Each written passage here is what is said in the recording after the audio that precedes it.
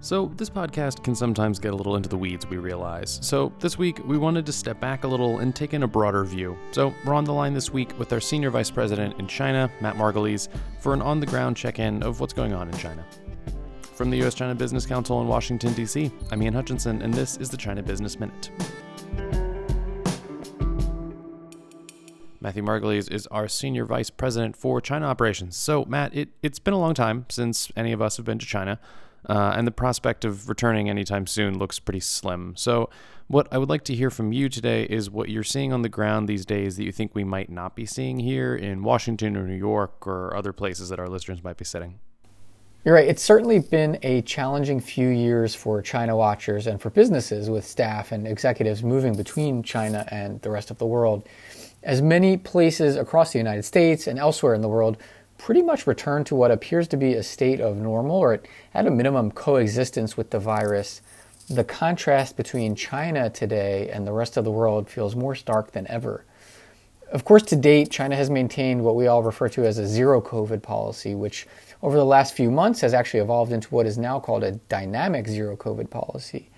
COVID zero and dynamic COVID zero, whichever you want to refer to, would both appear as basically incredibly strict COVID standards by basically any other country in the world today throughout the pandemic. But for China's standards, dynamic zero that we're dealing with today is itself an evolving concept and could even differ across different areas of China, for example, Shanghai and Shenzhen. But it basically means a slightly higher risk tolerance for case counts, mass testing and frequent and repeated testing to ensure any outbreaks are kind of ring-fenced and don't spread too far. But still with the strict shutdowns inside those ring-fenced areas.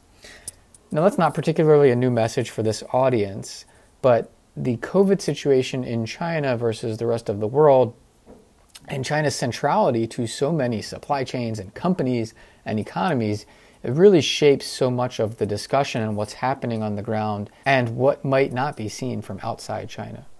Sure, that makes sense. So I know we can sit over here in DC and we can track how many cases there are in China and how many local spots are closed for quarantine or testing protocols or whatnot. But maybe you can dig in a little bit beyond that impact of the real, literal, immediate sense of quarantine or testing. Beyond that, what do you see happening on the ground due to COVID? Sure. The first observation I have, and that I've been thinking about a lot lately in a number of our work engagements, whether that be with the Chinese government or our members based in China or others, is the perception gap in attitudes towards the China market. For me, I increasingly feel like the businesses that I speak with across China have a predominantly positive view of their experience here and their future optimism on their business's prospects in China, which really contrasts with what their headquarters tends to think about the market or hears about the market. I've informally started polling people and companies, kind of an ad hoc complement to what we formally do in our annual surveys each year, just to take the pulse from our members on their views on operations here. And I have to say, in conversations both in Shanghai, where most of our members have their China or even APAC corporate leadership, right? These are people that are focused on profits and losses, investment plans, and corporate strategy, but also in conversations in Beijing, where lots of members are focused on policy and legal issues, right? A lot of challenges, which are two different subsets of members. The views are still very, very largely positive, right?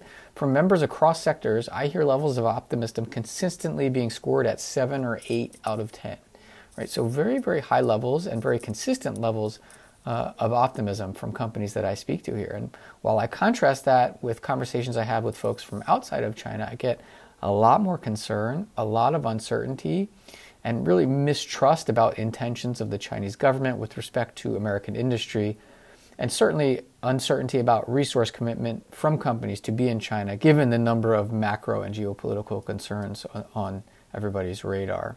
And so what I see is this perception gap within companies where folks that are operating in market have a much more rosy and optimistic view about operations and potential here, whereas folks that are not here are having a much more pessimistic or much more uncertain view of the market here. And that is undoubtedly shaped by COVID policy and the inability of people to talk to their customers here, to talk to local governments here, to be in touch with their staff here on a human-to-human level. And so that's been a major impact of COVID policy, and I think will have long-term ramifications for U.S.-China relations and U.S. policy towards China, and then, of course, Chinese policy towards the U.S. and the rest of the world. I also don't want to dismiss the views of those that are outside China because they are very, very valid, right? Members still have a number of regulatory challenges in China that are long-standing and can be seen as somewhat systemic. And so there are a number of areas the Chinese government has made things more challenging for American or foreign businesses over the years. And so when I think about this issue, I kind of reconcile it internally with three simultaneous realities. The first is that near term, the market in China is still quite good for most foreign companies or American companies in China in most industries that we deal with. Second, long term, the prospects and direction of the Chinese government and its reform and its openness to foreign companies are valid questions. But long term, there is great uncertainty for American companies in many, many markets today, not just China. So it's always difficult to project long term scenarios, but if we're looking at China specifically, there are valid concerns about long term optimism here. But three, the levels of optimism that I do hear from companies I speak with, while they are high today, are definitely lower than they were a few years ago when people could move in and out of China freely, and certainly are lower than they were 10 years ago when companies felt there was let's say, a greater desire from the Chinese government to hear input from foreign businesses during the policymaking process, which seems to have changed a little bit nowadays. Okay, that's a good foundation to lay for listeners. So, I mean, it seems like the picture that you're seeing is more nuanced than what we may be seeing over here. From a commercial standpoint, companies are still doing well and still see potential for themselves. So, any other observations? Sure. One other observation, as there's a fair amount of discussion nowadays of boycotts of American brands, or now even at a more macro level, anti-American sentiment or anti-Western sentiment, which is shaping views of China in the U.S. and elsewhere. I would say that online, on social media, or in official media, or in a lot of government messaging, you certainly can see a lot of negative views about the U.S.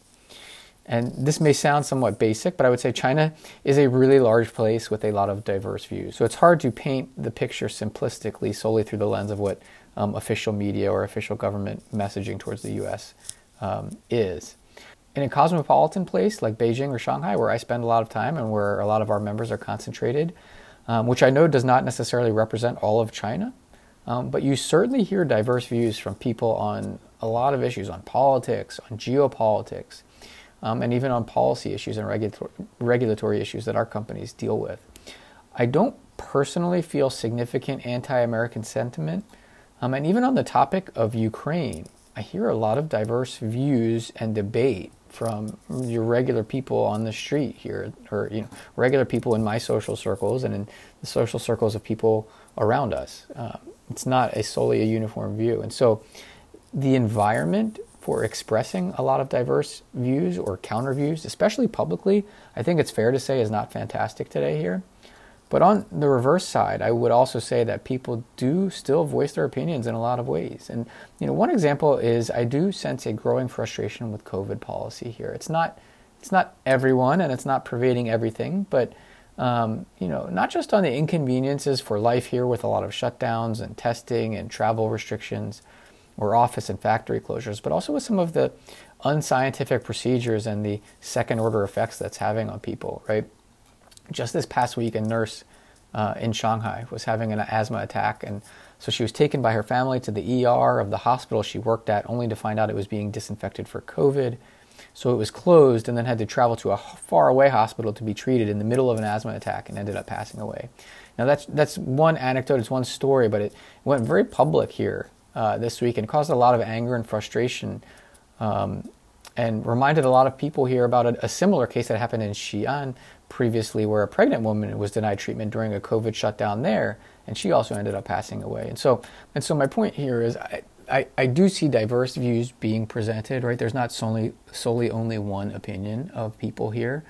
And the second is that while there is negative public messaging on the U.S. or official messaging on the U.S., I don't feel it in a personal way in my life as an individual in China. And I think that is important to keep in mind when we are thinking about China and trying not to paint with an overly broad brush or too simplistic of a view, right? China's a big place with a lot of diverse views and opinions that we need to take that into account. Yeah, this has been a good kind of high-level read on things that we might be missing with our focus on day-to-day COVID policy changes, kind of missing the forest for the trees, one might say. To that point, I think you're also planning on doing a more regular delivery of some of this view from Beijing kind of analysis for companies, right? Yeah, Ian, you're right. I'm, first of all, happy to join the podcast anytime. But yes, I do plan to share some more views. As long as there is an appetite for further views from on the ground here, I would just say to members, please stay tuned for some newsletters that do take a deeper dive into some of this content or the context of, what's happening on a human level in China, especially for American companies operating on the ground. But thank you for having me and looking forward to being back again soon. All right. That is good to hear. Thank you for all your insights today, and we look forward to more in the near future. Again, Matthew Margulies is our Senior Vice President for China Operations. The China Business Minute is a production of the U.S.-China Business Council, and you can always learn more about the work that we do on our website, uschina.org. If you like the show, please do leave a rating and review. It will help other people to find it. And as always, thank you very much for listening, and we will be back next week.